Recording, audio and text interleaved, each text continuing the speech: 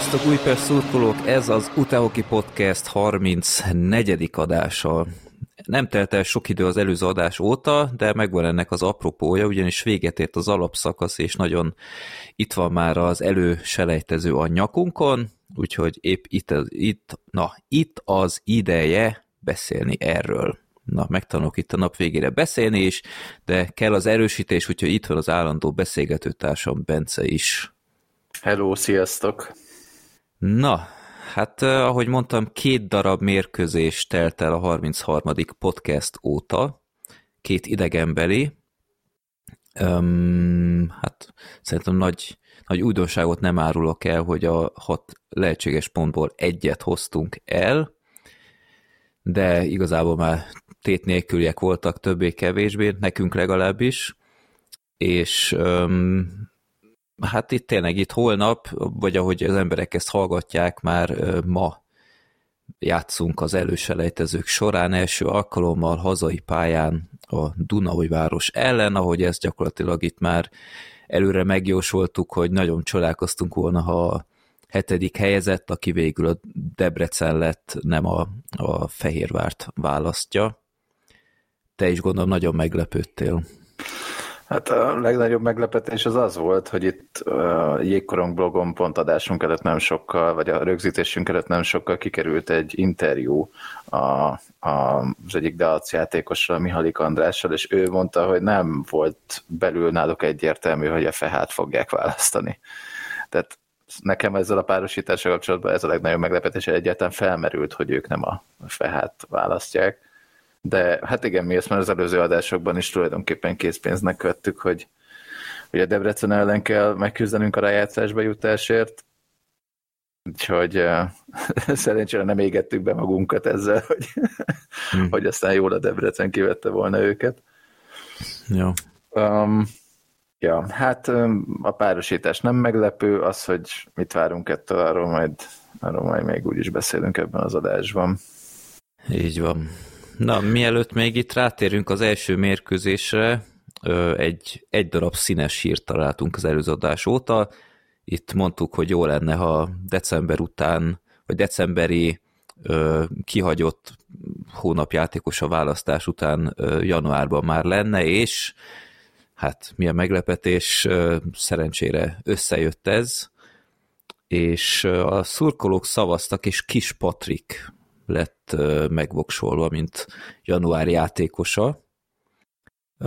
Te kire szavaztál, ha nem titkos ez a szavazás? Nem, én a Shirley-re szavaztam. Szerintem ez érzékelhető is volt az előző adásunkból, de hát ha nem neki, akkor Patriknak kellett kapnia. Most nincs itt előttem, hogy gólszámban melyikőjük hogy áll, lehet, hogy a többet ütött. Nálam a Shirley jobb volt, akár csak a bronz mérkőzésen ütött gólja miatt, de azért tekintve, hogy egy sorban játszanak a Patrikkal, azért ezekben a gólokban mindig volt része a Patriknak is, szóval abszolút szerintem jó helyre ment ez a díj. Itt korrigálok, nem a bronz meccsen talált be a Shirley. Ja, bocs, igen. Talán ellen, de igen.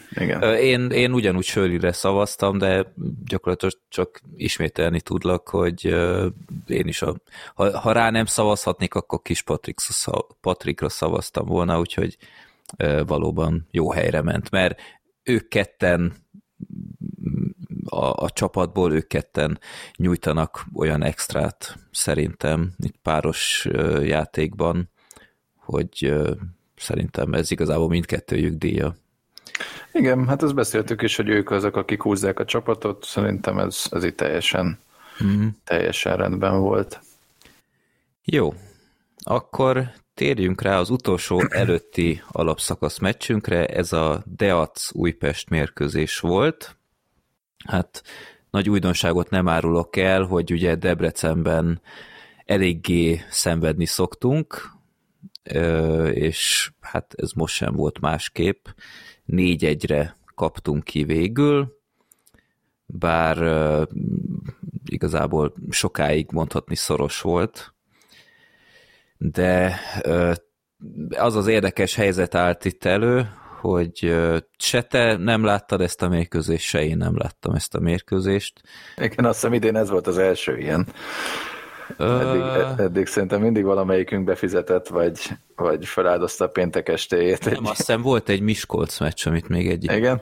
látott. Igen, valami lehet. De azért igen, tehát hogy ez a meccs úgy, hogy számunkra már tét nélküli volt, így egyikünknek a péntek estéjét sem hatotta meg túlságosan, úgyhogy hát kihagytuk. Mind a ketten most itt csak az összefoglaló alapján leszünk okosak.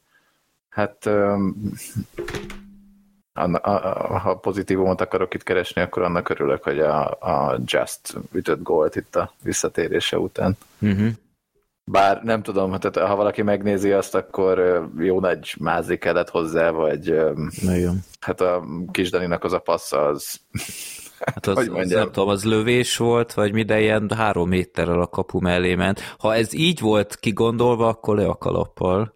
Hát meg akkor hívják meg egy sörre ott a debreceni védőt is, mert ő is ott bénázott egy... Hát meg a Hetény is mellé nyúlt a Bárdal, úgyhogy tényleg az úgy szerencsésen alakult, de hát a mi első kapott gólunk is olyan, hát nem nézett ki jól, tehát a Balogot elszórakoztatta a korongot ott a vonalnál, és hát később is nem tudom, én nem néztünk ki jól, az meg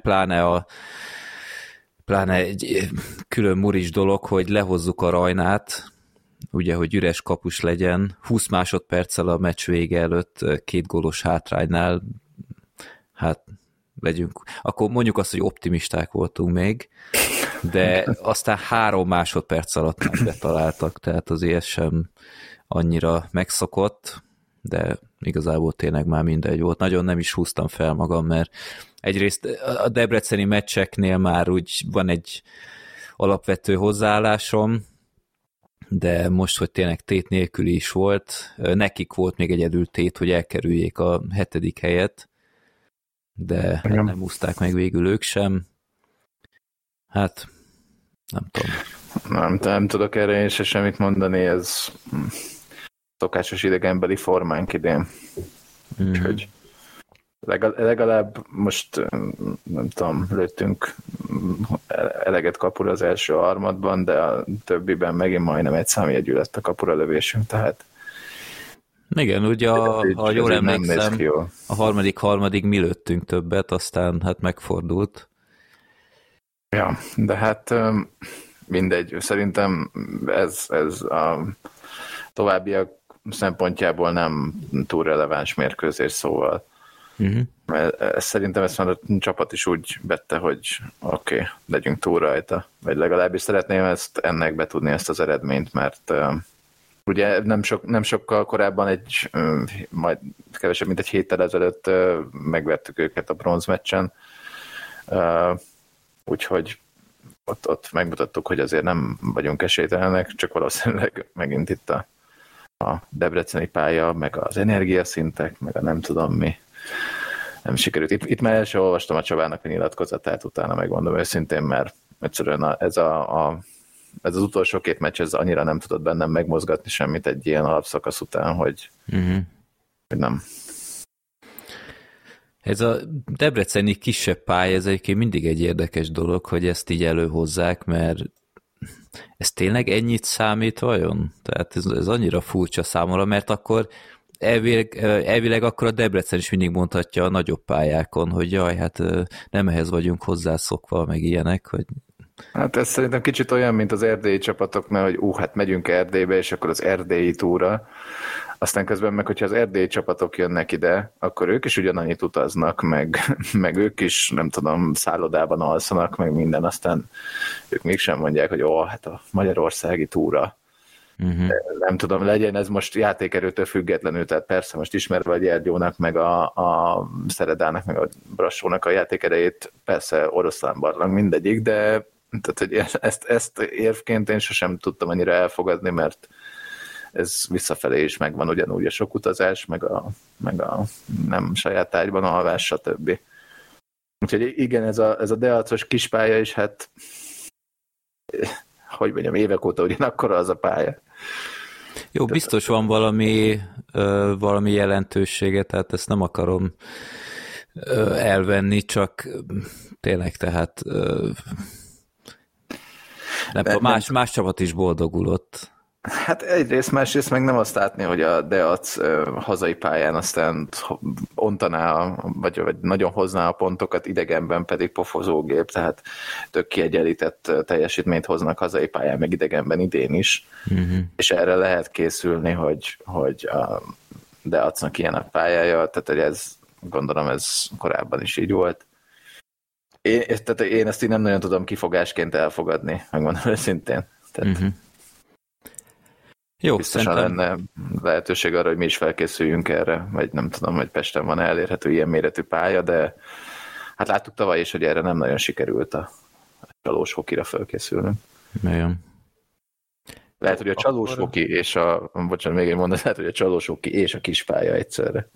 Az már sok. Az már sok volt. Már nem féltelen. Igen. Jó, akkor az utolsó alapszakasz meccsünk az 2 szempontból volt releváns. Egy, hogy a BJA, HC, MAC, Hockey Club, Rozsomák, akármi, hogy ők megnyerik az alapszakaszt, mert nekik elég lett volna csak 1 pont ellenünk. Nekünk meg az volt a kérdés, hogy ebben az alapszakaszban nyerünk-e egyszer idegenben teljes játék, vagy rendes játékidőben. Ami hát rég volt ilyen, de igen. Jó, erről majd később beszélünk. Minden esetre, amikor láttam, hogy ezt sem láttuk, én abban a pillanatban moziban voltam éppen, így az egy kicsit fontosabbnak tűnt, mint egy ilyen tét nélküli meccs egy olyan csapat ellen, akik idén 3-szor rommá vertek minket. Te filoztál, hogy kimenjél, de aztán neked is nem tudom én, más programod lett hirtelen. Igen, én gondolkoztam rajta, és tehát itt egészen sokáig még úgy is voltam vele, hogy hát miért is nem mentem ki, mert egész sokáig jól álltunk, de aztán végül ez tulajdonképpen győzött az még itt a meccs előtt nekem, hogy ez is csak egy tét nélküli meccs, szóval nem, tehát hogy kell eleget most majd meccsre menni a következő hetekben, reméljük. Hát így van, és elég könnyen lehet, hogyha a DAB-on túljutunk, akkor járunk majd még épp eleget a Káposztás megyeri jégcsarnokba, mert elképzelni nem tudom, hogy a MAC nem minket válasszon ez esetben, mert én is az Újpestet választanám a helyükben. Igen. De jó, akkor ezt is pihentettük, és spóroltunk 2400 forintot per fő, de jó, azt hiszem ez belefért. Minden esetre a sor összeállítások azok elég rosszak voltak, mert kereken 3 darab sorral tudtunk kiállni. Legalább 6 védőnk volt, de az is csak úgy, hogy az Erdőhelyi ugrott be a Poki mellé. Jekunen Balázsi, Phil Kisdani és Erdőhelyi Poki, ez volt a backpáros. Semmilyen, még egy szemcsatár se volt a 4. sorban, a Mac meg 4 teljes sorral állt ki, és mégis 3-szor mi vezettünk a meccs során. Igen. A moziban ott követtem azért az eredményt, és így egyre többször néztem, hogy mi a fene? Igen, hát én is csak az eredményt követtem, és ugyanezt éreztem, hogy na, hát nekünk aztán full tét nélküli ez az egész, ráadásul sokkal, tehát egy sorral kevesebb játékosunk van, és ennek ellenére mégis 3-szor tudtunk vezetni, ráadásul emberhátrányos góllal, úgyhogy bizakodó volt az egész, vagy így jól nézett ki. Hát aztán a vége az lett, hogy továbbra sem sikerült idegenben, rendes játékidőben meccset nyernünk.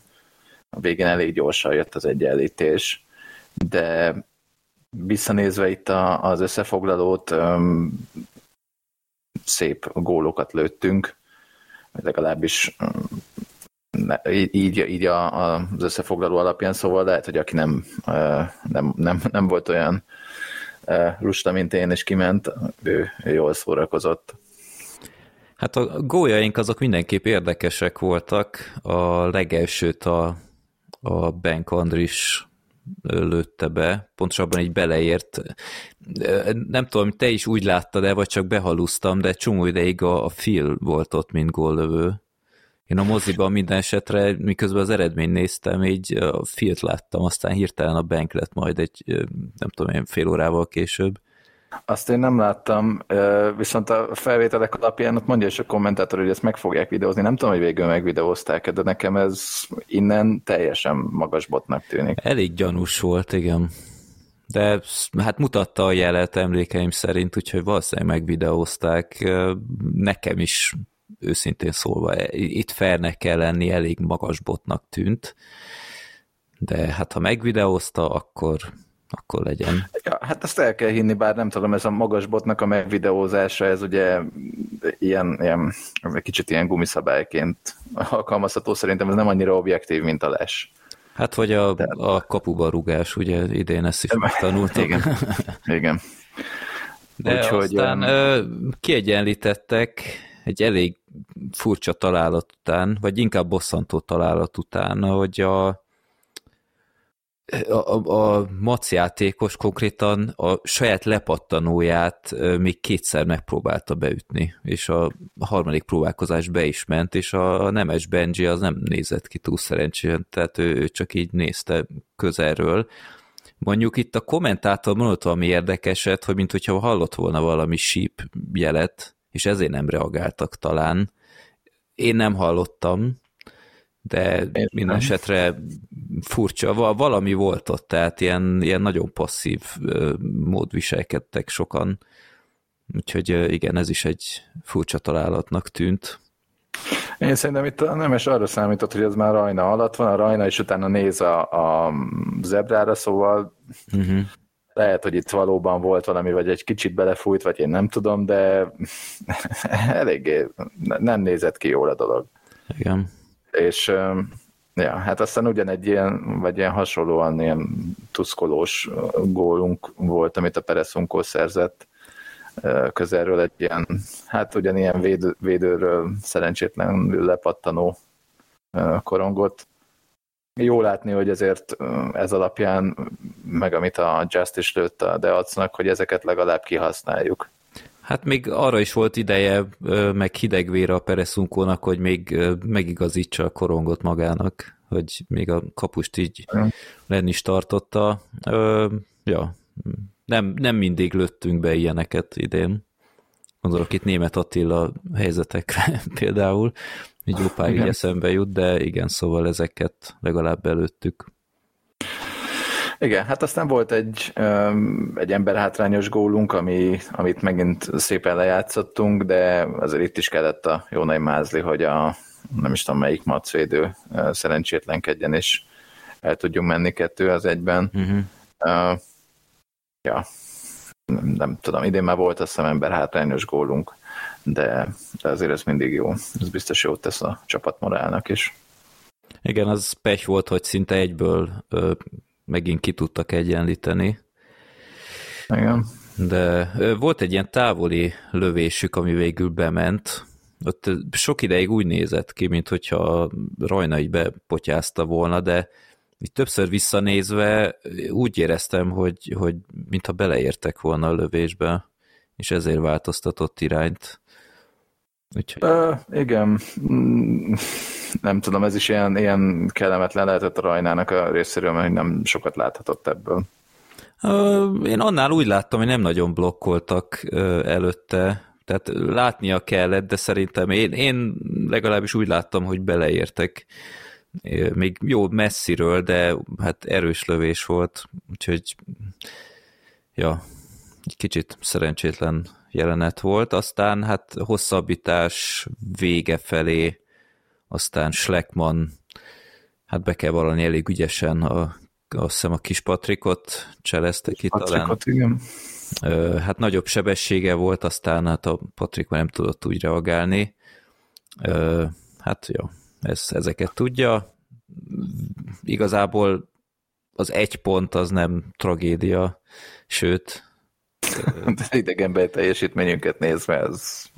Igen, tehát hogyha úgy tekintek rá, mint főpróba a selejtező előtt, a listavezető ellen 3-szor vezettünk, és majdnem eljutottunk a büntetőkig is, akkor azt mondom, hogy ezzel azért együtt tudok élni. De... Ha meg úgy nézed, hogy majdnem dupla annyit lőtt megint kapura az ellenfél, igen. Akkor meg azt hiszem a Deacos volt, ahol egy emberelőnyt sem sikerült kihasználnunk, pedig ott sok emberelőnyt kaptunk. Azt hiszem 5 előnyünk volt, 5 tiszta előnyünk. Igen, tehát hogyha meg így nézi az ember, akkor meg annyira azért nem jó. Igen. De hát valamibe kapaszkodnunk kell, úgyhogy inkább próbáljuk a pozitív részét nézni ezeknek. Hát ha úgy vesszük, hogy... Beszéltünk eleget. Hát igen, ha úgy vesszük, hogy a bronzmeccs után ugye itt arról volt szó, hogy jaj, hát ez nekünk lendületet adhat, stb. Hát jó, de tényleg most már nem tudunk mit mondani, hogy mi adhat lendületet, vagy mi kell, hogy ki jöjjön ebből a csapatból egy jó teljesítmény. Jó, hát minden esetre akkor kicsit az alapszakaszról beszéljünk, aztán a Dunaújváros elleni mérkőzésekre is rátérhetünk, hogy igazából mit várunk.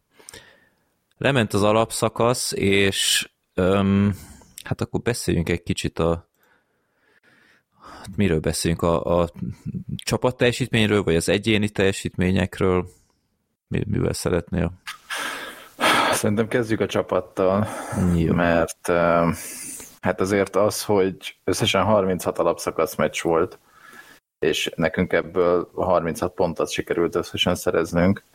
Igen. És bár ez is elég tragikusnak tűnik, inkább az a tragikus, és én nem emlékszem ilyenre, hogy idegenben nem nyertünk mérkőzést rendes játékidőben. Nem tudom, te emlékszel-e ilyenre? Hát ezt most nem tudtam kikeresni. Azt viszont kikerestem, hogy mikor volt utoljára ennyire rossz a pontszerzésünk. Tehát, hogy ugye idén, ahogy mondtad, 36 mérkőzésen 36 pontot szereztünk, tehát meccsenként egyet. Ez ugye azt jelenti, hogy a hozható pontoknak a 33%-át hoztuk el. Igen. És kíváncsi voltam, hogy ez az elmúlt években hogy ment. Tavaly például 70% volt. És tényleg egy hangyafütyivel, vagy hangyafütyi múlt, hogy másodikok nem lettünk végül, tudod, ott a Ferencvároson volt ez az idétlen összehasonlítási mutató. Gólarány, vagy valami. Igen, valami egymás elleni gólarány, vagy nem tudom. És aztán kicsit hátrébb mentem, és a 2020-2021-es szezont megnéztem, ott 54,6% pontunk volt, ami az idei szezonban szintén csak a 7. helyre lett volna elég. Uh-huh. Tehát még egy közepes teljesítmény sem lett volna elég, hogy elkerüljük a playoff kvalifikációt, ami hát...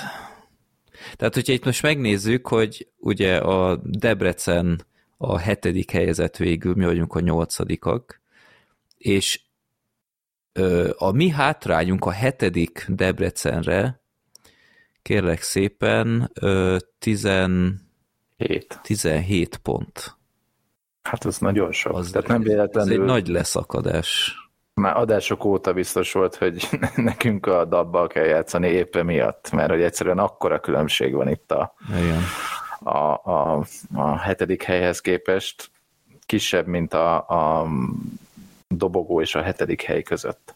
Igen. Tehát, hogy itt mi nagyon le vagyunk szakadva, tőlünk nagyon le van szakadva, legalábbis pontszámilag a dab, és tőlük meg a feha.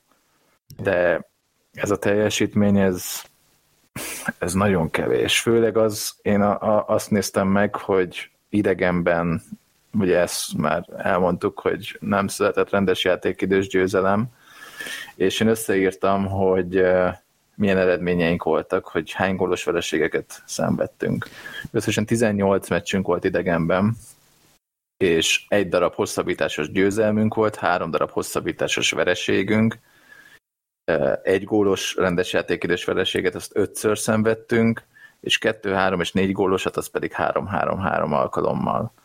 Uh-huh. Na most azért ebből nem feltétlenül az jön ki, amit nem is tudom, már valamelyik nyilatkozatban hallgattunk, hogy amúgy szoros meccseket játszunk, meg minden, mert a mérkőzéseknek a többsége az azért mindig ilyen 2-3-4 gólos volt.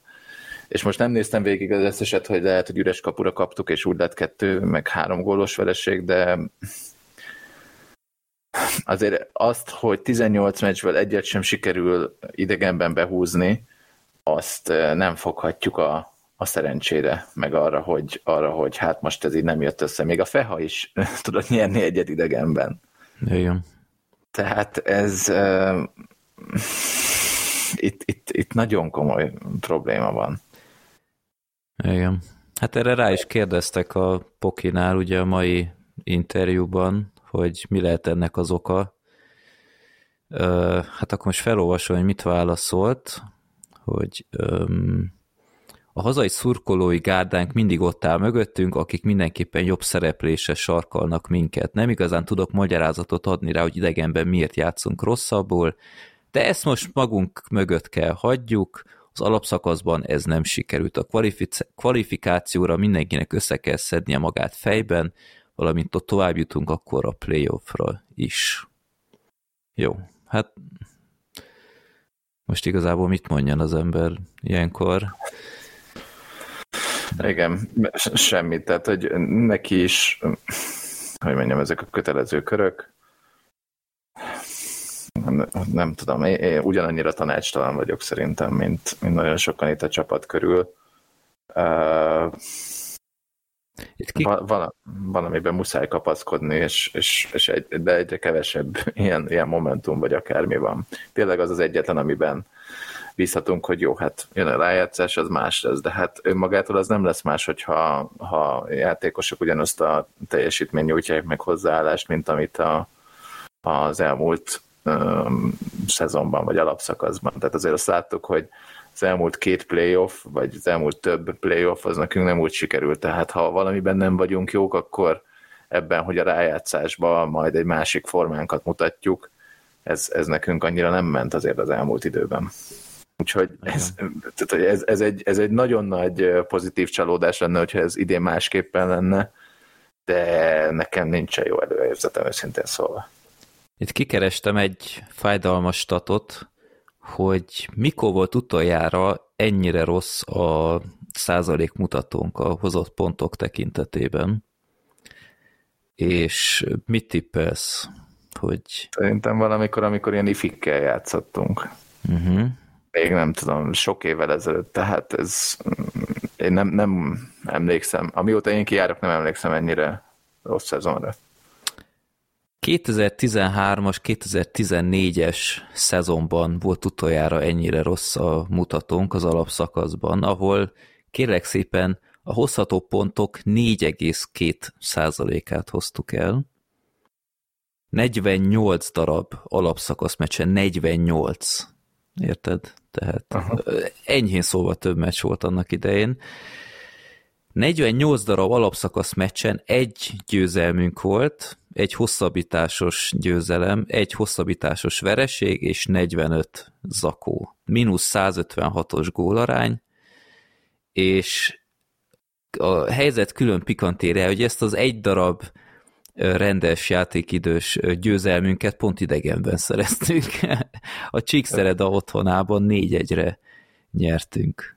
Ahol a góllövők 2013. december 29-én Dubec, Coleman, Sommer és Ványi volt, és Virág Csaba, mostani trénerünk gólpaszt, vagy igen, egy paszt adott, és ami teljesen döbbenetes info számomra, a keretben volt azon a mérkőzésen a 16 éves Sági Martin. Nem rossz, nem rossz. Hogy ilyen kicsi a világ, érted? És az ember fejében még mindig az van, hogy hát a Sági Martin, hát az egy bőven fiatal játékos, még kérlek szépen 2013 decemberében már ezt a liga mérkőzésen játszott nálunk. Kemény, ez mondjuk érdekes, igen. Ja, úgyhogy hát igen, az egy nagyon fájdalmas szezon volt, de ugyanúgy kijárkáltam, és örültem a szoros vereségeknek, mert már ott látszott tényleg, hogy fejlődünk, hogy nem 9 góllal kapunk ki, hanem mondjuk csak 2-3-mal. Úgyhogy annak is megvolt a varázsa, de azok teljesen más körülmények voltak, úgyhogy úgy is kellett kimenni, míg idején tényleg ez amiatt volt rendkívül fájdalmas, hogy a keret nagy része ugye megmaradt tavalyról, és nem igazán tudjuk azt nyújtani, sajnos. Igen, és ezért ez nem az a szezon volt, tehát nem ilyen minőségű játékos keretünk volt az elmondásod alapján, úgyhogy ennek fényében azért eléggé gyászos teljesítmény, én azt gondolom. De nem is feltétlenül kell most egyelőre az alapszakasznak a statjaival foglalkozni a csapatnak, hanem kell az előttünk álló kihívásra, csak tehát azért is beszélgettünk róla itt egy érintés, egy kicsit, hogy érintőlegesen, mert én nem lennék meglepődve, hogyha viszonylag rövid lenne számunkra ez a szezon, megmondom őszintén. Nem feltétlenül azt mondom, hogy ez lesz az utolsó körünk, de én nagyon meg lennék lepve, hogyha itt mi még, nem tudom, márciusban érdekeltek lennénk egészben. És nem akarok jósolgatni, meg az ördögöt festeni a falra, de egyszerűen nem nagyon látom. Tehát ilyen fellángolásokat látok, de annyira nem is tudom, annyira rapszódikus a játékunk, hogy nem látom, hogy mire lehetne építeni.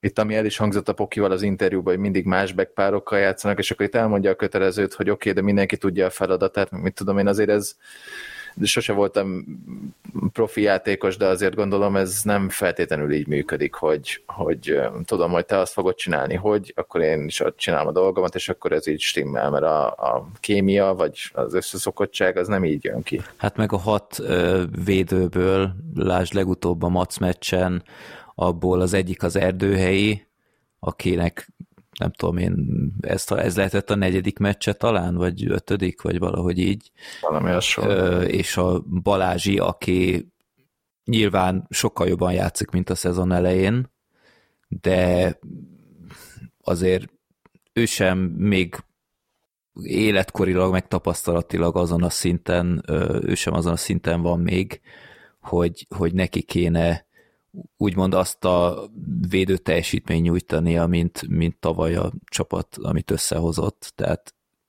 hát meg playoff rutinja az azt hiszem a tavalyi van neki, és ott látszódott, hogy azért neki neki is visszaesett a teljesítménye a playoffra. Nem, tehát, és ezért nem tudom hibáztatni, mert egy tök fiatal srácról van szó, meg tudtommal, de lehet, hogy egy évvel korábban is szerepelt a playoffban, de szerintem tavalyi volt az első playoffja. Bele kell jönnie, nem azt mondom. Csak itt nálunk most a Balázsi egy alapember. Ugyanúgy, ahogy a Tornya is alapember, akinek a kiesése most tényleg nem tudom, a nagyon kevés felnőtt védőnkből az egyik esik most ki, és nem fér bele az, hogy bárki beteg legyen. Az pedig, hogyha összedrótozzuk a sérültjeinket, hát az igen, szóval... nincs más teendő, de hát az sem szokott jól elsülni nálunk. Igen, tehát ha most megnézzük a védőinket, akik úgymond rutinból, playoff rutinnal rendelkeznek, és tényleg masszívak teljesítményileg, és tehát akiknek tényleg vinniük kell a hátukon, akkor ott van a Kis Dani, a Phil, a Poki, és a Jekunen talán. Igen. És ez 4 ember. És akkor ott jönnek a A többiek, a fiatalok, meg a Tornyai. A Tornyai oké, felnőtt játékos, és azért már jó pár felnőtt ligás szezonnal rendelkezik, de úgy teljesítményben nem a húzó játékos. És Igen. És az a baj, hogy ez a sok összetevős dolog, hogy kevés rutin, nem feltétlen olyan játékszínvonal, mint tavaly, és aztán hát jönnek a kapott gólok. Igen, és ráadásul azért erőse vagyunk játékosok, vagy nem bővelkedünk játékosokban, mert ugye itt lesz majd ez az U18-as válogatott akármicsoda, amire például most itt a rájátszás, vagy nem rájátszás, mi az, playoff kvalifikáció első, tehát a playoff kvalifikáció alatt például majd nem tudunk, vagy nem számíthatunk majd a Maximra, Azt hiszem a Nádasi... meg a Laskavira, még egy harmadik, egy védő utazik tőlünk, de ő nem mutatkozott még be a felnőttben. De volt. Idén volt 2 meccse a Laskavinak. De nem, van még egy Franyó Krisztián nevű srác, aki utazik, ő még nem mutatkozott be, úgy értettem. A Nádasi ő nem megy? Rosszul emlékszem? Jó. Nem. Jó, hát akkor a Maxim nincs. Hát igen, csak annyira nem vagyunk, tehát hogy nekünk problémát jelent az, hogy egy U18-as válogatott elviszi a játékosainkat. Míg a Debrecen visszakérte a felnőttből. Igen. Vagy legalábbis kikerültek onnan, tehát gyanítom, hogy a Debrecen kérte vissza, amikor kiderült, hogy előselejteznek. Nem tudom. Igen, hogy valószínűleg nem tudom, hogy náluk. Lehet, hogy az U18-ból ez szarul vette volna ki magát, vagy én nem tudom, hogy mi miatt történhetett ez, de mindegy. Hát ez így nem néz ki jól, viszont a lényeg, hogy most a DAB ellen kell kivívnunk azt, hogy ott lehessünk a playoffban. Igen. És ugye ez 3 meccsig vagy 3 győzelemig tartó, reméljük csak 3 meccsig tartó párharc is lesz. Február 8-9-én hazai pályán, majd vasárnap 12-én idegenben lesznek a meccsek, és hogyha szükséges, akkor 13-án szintén idegenben, és 15-én pedig hazai pályán. Úgyhogy 5 meccs, reméljük csak 3, és reméljük, hogy minél hamarabb túl leszünk a DAB-on, de azért az idei teljesítményünk a DAB ellen annyira nem fényes. Igen, hát abban több meccs is sima volt részükről. Igen. Hát én azt mondom egyébként, hogy a legelső meccs az lesz tényleg a kulcs fontos. Mert hogyha azt elveszítjük, akkor egyrészt elveszítjük a pályaelőnyt, ami az idei statoknál azért elég égető probléma, és akkor megint jön ez az önbizalom kérdés, hogy összefossuk magunkat, mert mentálisan idén elég nagy problémák vannak, én legalábbis a nézőtérről így vettem észre, és akkor megint jön ez az önbizalom probléma, hogy görcsös játék, kapkodás. Én nagyon-nagyon-nagyon remélem, hogy a legelső meccsünket behúzzuk, és akkor már egy sokkal jobb érzésem lesz, de ugye tudtuk ezt, hogy tavaly is ugye a Debrecen nyert hazai pályán ellenünk, igen. Meg annak idején volt az epic Dunajváros elleni negyeddöntőzés, ott is a szem 2-0-ra ők húztak el, vagy valahogy így. Igen. Ott sikerült visszajönni, hát az idei csapatban ezt úgy annyira nem érzem, hogy 0-2-ről pont idegenben mi megfordítanánk. De egyébként mindig mondják az emberek, hogy a playoff az más, hát tessék, akkor, hát ha ez még nem is a playoff, de nekünk már az, akkor lehet bizonyítani. És sok mindent meg tudok bocsátani az idei szezonban, hogyha tényleg itt most egy teljesen más csapatot látunk. És tudod, mi a fura egyébként, hogyha túl is jutnánk a DAB-on, és eljutunk a negyeddöntőbe, ott viszont kikapnánk a Mactól mondjuk, és kiesnénk, akkor papíron ugyanott tartunk, ugyanúgy egy negyeddöntős kiesők vagyunk, mint tavaly. És mégis a tavalyi szezon ég és föld az ideihez képest. Tehát, hát így van. Tehát az egész alapszakaszos díj, nem tudom én, lehet, hogy tényleg túl van értékelve, vagy én nem tudom, nem szabadna ezt ennyire komolyan venni. Idén tényleg nagyon-nagyon kíváncsi vagyok, mert megéltük már azt, hogy milyen az, amikor azt láttuk, hogy ez a csapat ez simán bajnoki döntőig is eljut, lásd tavaly, aztán görcsösek voltunk, láttuk azt, hogy milyen az, amikor választottként jutunk elődöntőbe. Egy 3-4 éve volt, hogy a Dunaújváros választott minket, és kisöpörtük őket. Ez pont a Covid szezonban volt, azt hiszem. Úgyhogy ezt is megéltük. Nagyon kíváncsi vagyok, úgyhogy én most próbálok tényleg nulláról indulni, szurkolóként is, és hagyom magam meglepni, és ki tudja tényleg, mi lesz. Én is hagyom magamat, hogy szórakoztassanak a srácok, és azt lássam, hogy igaz az, amiről itt a nyilatkozatok szólnak, hogy a playoffra meg tudunk újulni, és egy új arcát tudja megmutatni a csapat.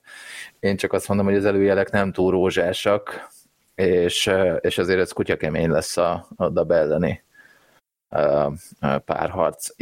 Idén, vagy nem is idén, hanem én még úgy nem éreztem sose azt, hogy nagyon más arcunkat tudtuk volna mutatni a playoff alatt, mint előtte. Tehát, hogy tulajdonképpen ennek az igazolását az Újpestnél én még nem láttam, hogy a playoff az egy másik kávéház. Hát, mármint, hogy a rossz oldalról már tapasztaltuk. A covidos szezonban lehetne talán ezt mondani, amikor ugye egyértelmű esélyes volt a Dunaújváros velünk szemben, és mi meg azt hiszem 6-ként vagy 7-ként kisöpörtük őket. Tehát az egy meglepetés volt, és ott tök jól összeállt minden a rájátszásra, és ugye azt hiszem ott volt, hogy a Ferencváros ellen volt az elődöntő, igen. És ott is kétszer ugye kikaptunk idegenben, és ott sem voltunk teljesen esélytelenek. Tehát én úgy emlékszem, hogy oké, kikaptunk, de nem volt olyan egyértelmű fölényük, úgyhogy emiatt is várták sokan a hazai meccseket, amiket ugye hiába vártunk, de ezeket a sebeket most ne tépjük fel. Hallgassa meg mindenki a legelső utóki podcastet. Úgyhogy igen, de értem, amit mondasz, többször értük meg a fordítottját, hogy vagy jön a hírhedt lila sérülés hullám, és azzal kapcsolatos kifogások, vagy hogy egyszerűen tényleg nem tudjuk azt nyújtani, amit szeretnénk. Vagy a bodós szezonban is ugye ott is a elsősor a bodós sor hozta tényleg csak ugyanazt a színvonalat, mint az alapszakaszban, aztán mindenki más nagyon adós volt a korábbi teljesítménnyel. Meglátjuk. Meglátjuk, igen. Hát az biztos, hogy még itt visszatérve az alapszakaszra annyira, hogy idén is lesz elméletileg a rájátszásban, nem tudom, hogy már most itt a rájátszás kvalifikáción is arancsisak, ezt idén nálunk a Pereszunkó fogja viselni. Hát ő is elsősorban a szezon első fele miatt. Bár igen. Most megint kezd egy kicsit pontgyűjtősebb lenni, de egyébként 2 darab játékosunk van csak, aki hozta a pont per meccset, ami nem túl izmos. Egyszer a Pereszunkó 29 meccsen 37 darab pont, illetve a Just 28 darab mérkőzésen 30 pontot, és ő az egyébként az egyetlen, a Just, aki tényleg látványosan a plusz-minusz mutatóban a plusz oldalon van, a 11-jel. Igen, hát aki második lett, azért őt is említsük még meg, ő Kis Patrik, ő 36 meccsen 31 pontot hozott össze. Igen. Igen, nem tudok hozzáfűzni ehhez. Azért ennél jobb plusz-minusz teljesítményekhez szoktunk, de akár csak tehát a csapat minden része hagy maga után kívánnivalót, a tavalyihoz képest főleg, akár hogyha megnézi az ember még egy utolsó statisztika, hogy a Rajnának az idei alapszakaszbeli teljesítmény az 91%, ami nem is annyira rossz, inkább, hogyha mellé tesszük azt, hogy 3,5 a kapott gólos átlaga, míg tavaly 95% fölött volt, és 1,77 a kapott gólos, vagy volt a kapott gólos átlaga, ami konkrétan a fele. És az egyetlen, amiben így pozitívumot vélek felfedezni, az az, hogy negyedével kevesebb percet játszott. Tehát itt akár sérülés, akármi miatt Sági azért kapott lehetőséget. Ez azért jó, de nagyon sok gólt kapunk, nagyon keveset lövünk kapura, és ez döntő lehet szerintem itt a rájátszás kvalifikációban, úgyhogy ezzel mindenképpen javítanunk kell. Igen. Hát lőni. Tehát ezen nagyon sok múlik szerintem. Mert egyértelműen sokkal többet kell kapura lőni. Látni a Dunajváros védelménél is, hogy azért vannak ott problémák. A Kmetz problémát konkrétan átadtuk nekik, de a kapusuk is azért hajlamos bizonytalan teljesítmény nyújtani. Én 2 játékost emelnék még ki, akik azt a bravúrt hajtották végre, hogy az összes alapszakasz mérkőzésen szerepeltek, és ez 2 darab játékos, egy a Kis Patrik, Mr. Január és Colin Shirley. Uh-huh. A Nemesnek van még majdnem teljes, meg a Philnek, ők 35 meccsesek. Meg a Nemes is, igen, most látom. De igen, hát ez azért nem rossz, hogy legalább tényleg néha napján vannak olyan játékosok, akik vagy nincsenek eltiltva, vagy tényleg nehezen sérülnek. Lehet, hogy ez is a titka annak, hogy ennyire érzik egymást, hogy ennyire, tehát 2 stabilan játszó játékos volt, és azért én úgy emlékszem, hogy ők általában azért egy sorban voltak. Igen. Emlék most így, hogy mással lettek volna. Az elején ott ugye elég sokat variáltak. Én emlékszem, hogy a Shirley-t is oda-vissza pakolgatták, meg a Patrikot is. Ugye Patrik azt hiszem tavaly a német Attilával volt sokat egy sorban. Azt hiszem idén is ezt próbálgatták, de az nem igazán működött úgy. De ez tényleg ez a Kis Patrik, Shirley, Madácsi trió, ez tök jól kialakult. És Madácsi is 8. legeredményesebb játékosunk lett, 33 mérkőzésen 8 lőtt gól és 11 assziszt, ami hát 33 meccsen 19 pont, az nem rossz, nem is szuper látványos, de ahhoz képest tényleg, hogy az első hónapokban mennyire azt láttuk, hogy ez egy rossz igazolás volt, nagyon szépen belejött. Meg ez sok mindenkire elmondható amúgy, tehát a Kovács Alex is sokkal jobb teljesítmény nyújt, mint az első 2-3 hónapban, Shirleyre, Kis Patrikra is elmondható ez. Úgyhogy azért tényleg vannak, akik belejöttek még egy ilyen gyengébb alapszakaszban is, és emlékeztet a tavalyi teljesítményükre. Igen, abszolút több ilyen javulást is fel tudunk sorolni, ahogy mondtad, de meglátjuk.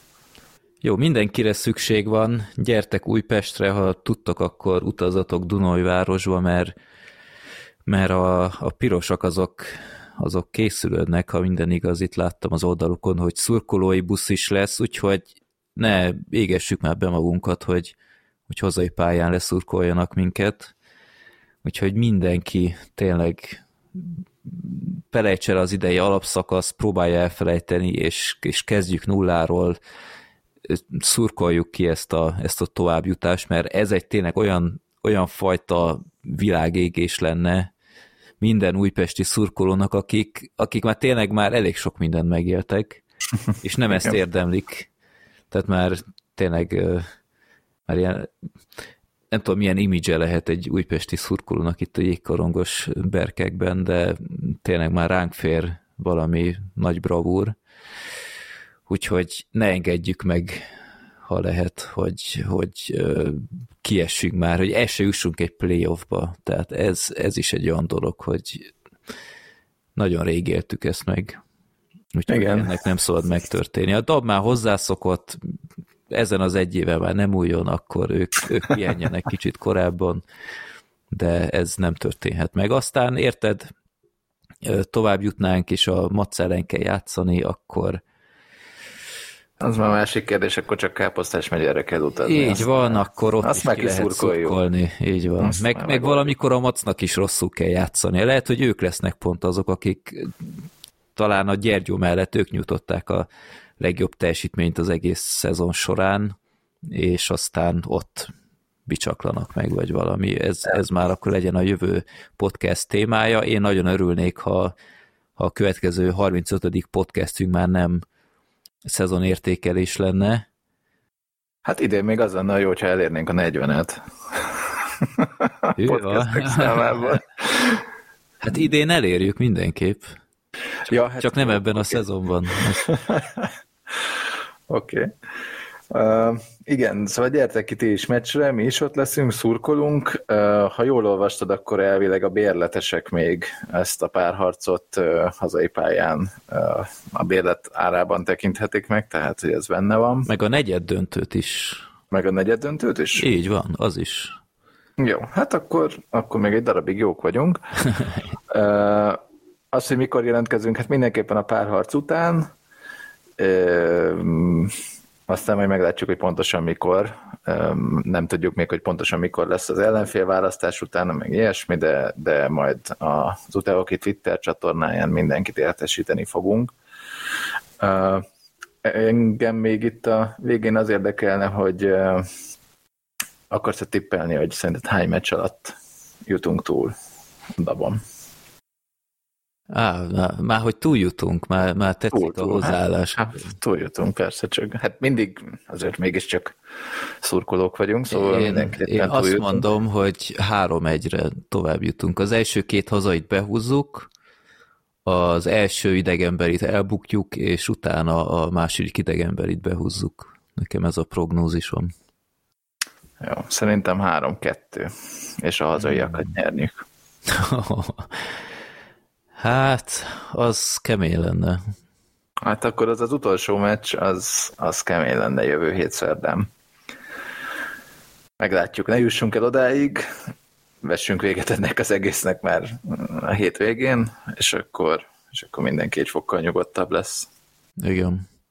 Meglátjuk, jelentkezünk majd friss adással minden esetre a párharc után, addig pedig hát találkozunk majd a csarnokban.